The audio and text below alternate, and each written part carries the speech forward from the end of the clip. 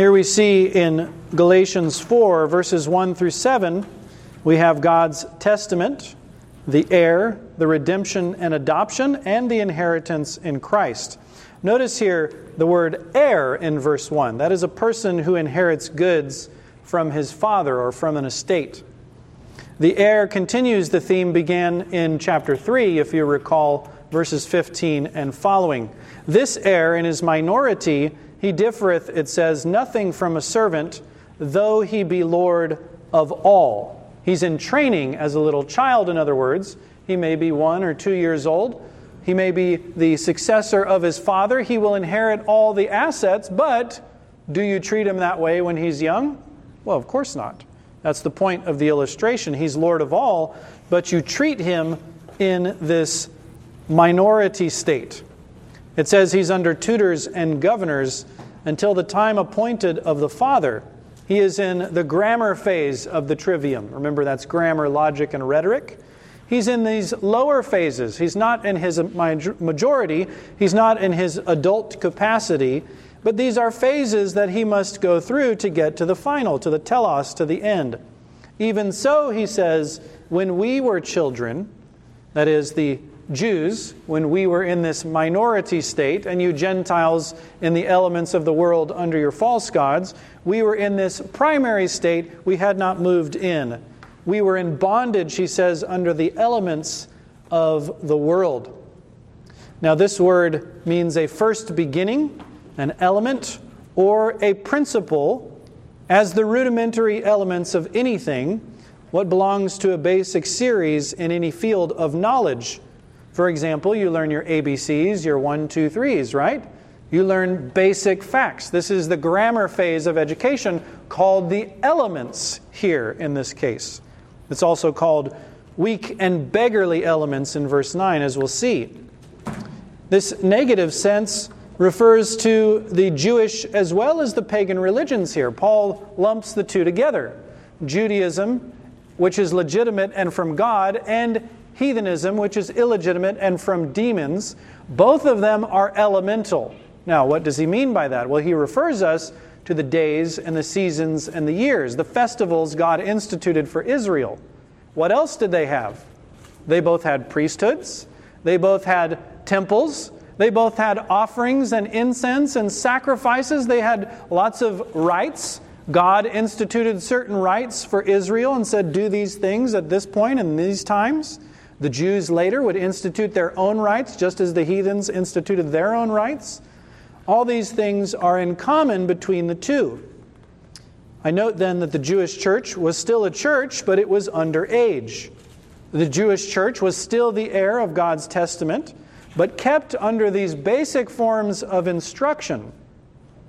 We are therefore not to despise the elements God put the Jews under, nor are we to desire them for ourselves, since we've been freed from that yoke. Notice verse 4, much in line with the same theme. But when the fullness of the time was come, the pleroma of all the times, then God said, He sent forth His Son, made of a woman, made under the law.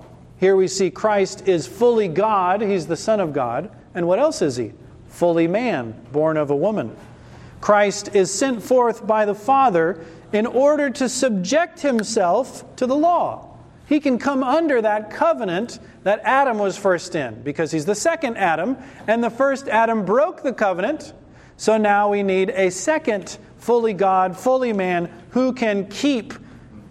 And therefore it says, to redeem them that were under the law, in order that those under law emphatically He should redeem. That's the purpose of God. We're under a system of law by nature, and Christ redeems us from that system of law to a system of grace. That's why God incarnated His Son. That's why Christ was subject to the law, so that we who were in bondage to sin and death could be redeemed and then given the adoption of sons, also in verse 5. This is where you make a person officially an heir, huiothesia. Huios is your son, thesia is to put or to place. I now place you in the register of my sons. That's the idea of adoption. Now, if you think about the ancient world, even those naturally begotten of a man had to be adopted at some point. They had to be placed in the registry of major children. These will inherit. Minor children are heirs of all, but they've not yet received the adoption. So here in Israel. There is a manner of speaking in which God says He adopted Israel. They received the adoption we read in Romans 9, but not in this respect. Not in the fullness of the dropping away of all the grammar phase and all the elements that Israel was put under. Christ fulfilled all the types and the shadows, and therefore the types and the shadows are dead, and they're deadly. We cannot revive them. We cannot put them on ourselves as a yoke, as if God were pleased with them. And because ye are sons, he says, because you've received this adoption, God sent forth the Spirit of His Son. Therefore, I see here that adoption is based off the giving of God's Spirit. The two are related. God only gives His Spirit to those adopted in Christ. The Spirit proceeds not just from the Father, but here He is called the Spirit of the Son of God. Elsewhere, He's called the Spirit of Christ. The Spirit of His Son, the Spirit of truth. Christ sent the Spirit, He said in John 15:26 and John 16:7. The Spirit proceedeth from the Father and from the Son, we confess, not merely from the Father. Let us then delight ourselves in the benefits we have in Christ. Adopted, redeemed, placed in the registry of beneficiaries, entered upon our inheritance, given the earnest of the Spirit, we are blessed indeed. And this Spirit of God is put into our hearts, crying, Abba, Father.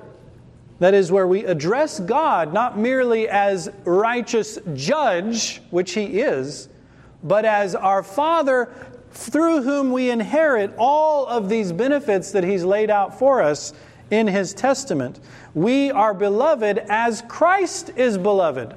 We are sons as Christ is a son. We are adopted as God's sons through Jesus Christ and inherit all things in Him. Verse 7, if a son, then an heir of God through Christ. Here God links together the testament and the benefits and the inheritance with our adoption. Because Jesus Christ has redeemed us, all of the elements are shed away. Then verses 8 through 11, we have their conversion from heathenism is incomplete, Paul says, if they lapse into Judaism. He says, when they were led about, they did service unto them which by nature are no gods. They were slaves of demons. You can read about this in Leviticus 17:7, Deuteronomy 32:17, Psalm 106:37, 1 Corinthians 10:21. The heathens don't serve just statues. They serve demons that encourage them to bow before the work of their own hands. It's demonic. Then note verse 9. He's referring to their conversion. After that ye have known God, or rather are known of God. They now don't live in ignorance of God. They know Him. But the actual fact is God knew you. God loved you and called you by His grace into the fellowship of His Son. He says, since this is the case that God has come to love you and adopt you, how turn ye again to the weak and beggarly elements? Remember those basic principles, the ABCs? Same thing here. They're weak. They're beggarly. They don't have the robust and glorious truth. They are shadows of things yet to come. And in heathenism, they're worse than shadows. They're shadows of shadows. God gave Adam a right of worship, how he may approach to God. And the heathens in the line of Cain, and then later in those families cut off through the descendants of, you had Shem, Ham, and Japheth. Ham and Japheth cut off from God's worship. But still they had some knowledge of what Noah was doing. And they would do things like what Noah did. So they had shadows of shadows, in other words. These are weak and beggarly, the shedding of the beast's blood, incense, earthly temples, professional priesthood, sacrifices, altars, seasonal alterations, holy days, holy years. God says this is bondage. These are the elements that both Jew and Gentile were kept under until Christ came. Verse 10, he gives an instance. Ye observe days and months and times and years. Now, do we not observe the distinction of days and months and times and years? Yes. For civil use, today is this day, today is that day, it's this month, it's that month, it's this year, it's that year. But do we have holy years instituted by God as the year of Jubilee? Do we have the seasonal changes recognized by us in some religious rites that we perform? Because if we do, we are in bondage to the ABC elements of the world, just as the heathens were, and just as the Jews were. Christians then ought not to observe these things. In fact, if you read the early church apologists, they'll refute both the Romans and the Jews with these same arguments. Well, you're under bondage to the elements of the world. That's why you have a sacrificial system, because your atonement is not complete. That's why you have an earthly priesthood. Ours is in heaven. That's why you have to observe these days and years and months. We don't need that. We have the Lord's Day. That's all we need. We recognize Jesus rose from the dead and rested from His works. And you people are in bondage, they would say. So it's not just circumcision, is it? It's all these laws that bring them in bondage to the changing seasons and times and years, the elements of the planets, the turning and rotation of the various planets and the seasons and times, bringing them into bondage. Some people in Galatia observed these things as if Judaism still stood. There is, then I note, no day to be kept holy among Christians but the Lord's Day. All other holiness is either Judaizing, being like the Jews, or heathenizing, being like the heathens, both of whom were under these elements of the world. Then we have verses 12 through 20, Paul and the Galatians' former affection. He calls them his brethren. Though they've gone so far in the wrong direction, he still addresses them in verse 12 as brethren. He said, you used to receive me like an angel of God, even as Christ Jesus.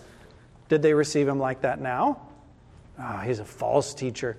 Don't listen to him. He teaches that you can sin that grace may abound. He says things against the law of Moses. Don't listen to him. They would have plucked out their own eyes and given them to him. And now he says, because I tell you the truth, have I become your enemy? Now this is human nature. I want you to flatter me. So if you happen to tell me something true about myself, I'm not going to be your friend anymore. I'm going away. I don't want to hear about this. He says that he now travails in birth again until Christ be formed in them. A difficult and strenuous process of delivering a child. That's what he compares it to. He already did it once. Are you going to make me do it again, he says? To bring you out of the bondage of sin and death. Then he gives us the allegory in verses 21 through 31 of the bond and the free woman and their children. Ye that desire to be under the law, do you not hear the law? This is an equivocation, we call this. It's a figure of speech. Sometimes people use it in arguments. They think it's a good argument. It's not. But in figurative language, it's very good. Law and law. Does he mean the same thing? Do you want to be under law? You're justified by keeping law. Don't you hear the law? That is the book of Genesis. Don't you hear the books of Moses? So he's using it in two different senses to grab their attention. He's going to prove that the book of Genesis does not agree with them. And he's going to do it with an allegory. Note verses 22 and 28, he refers to Isaac and Ishmael. 22 and 23, one by the free woman, that is Isaac, one by the bondmaid, that is Ishmael. Again, by children of promise, one is by promise, that is Isaac, and one is born after the flesh, that is Ishmael. These have two covenants. One, he says, is Mount Sinai in Arabia, where they receive the Ten Commandments. That covenant of law. Then he says, Sarah is the mother of us all. It's the heavenly Jerusalem. She is a free woman, and those born of her are free. Then on this side you have Agar, or Hagar. She's a slave, isn't she? She's not a free woman. She's not the real wife of Abraham, as we'll see later. She genders to bondage. And what does she answer to? Jerusalem, which now is. He's not saying Jerusalem back there as God instituted it. The covenant God made with David, our father, when Jerusalem was the capital city. No, he's not talking about how God actually delivered the law on Mount Sinai. No, he's speaking of the error of the Jews right now in Jerusalem, he says. The Jerusalem which now is, the people who crucified our Lord, which John calls spiritually Sodom and Egypt. That Jerusalem is in bondage, he says, with her children. It is born after the flesh. It persecuted those who are born after the Spirit. So this is the contrast here, not between the Old Testament and the New Testament, but between Judaism as it then existed and God's saving mercy delivered in the Scriptures. Where do we find out about the free woman? Where do we find out about the child of promise? Where do we find out about justification by faith alone? We find out about it in the law of Moses. That's why he says that. You who desire to be under the law, do you not hear the law? Does the law teach your doctrine? No, it doesn't. The law has nothing to do with your doctrine, nor do the prophets. So he quotes Isaiah, "Rejoice, thou barren that bearest not. Break forth and cry, thou that travailest not." Here's the first scripture proof. The second, in verse 30, "Cast out the bondwoman and her son." Genesis 21, verse 10. Here we see God, in His great mercy to Isaac, casts out the bondwoman. He will not inherit. He's a false heir from the wisdom of the flesh. I note then that the bondage he speaks of is not the Old Testament or even God's economy with Israel, but rather is the Jewish system invented by men as an imitation of the Scriptures. Does the Old Testament teach a doctrine of justification by works or by faith, by God's grace, by His electing mercy? Well, it's obvious. This is the Jerusalem which is from above. This is what is taught by Moses and David and Isaiah. The true gospel that we believe, we are justified just as they were by believing in Jesus. Let us rejoice then in our freedom we have in Christ. Christ became a curse for us so that we might inherit the blessings of Abraham. This is what makes us children of the free woman. Let us use the blessed privileges that we have in the joy and assurance of our salvation, in prayer to God, and access with boldness and all the privileges that we have as sons. And thus far the explanation of Galatians chapter 4.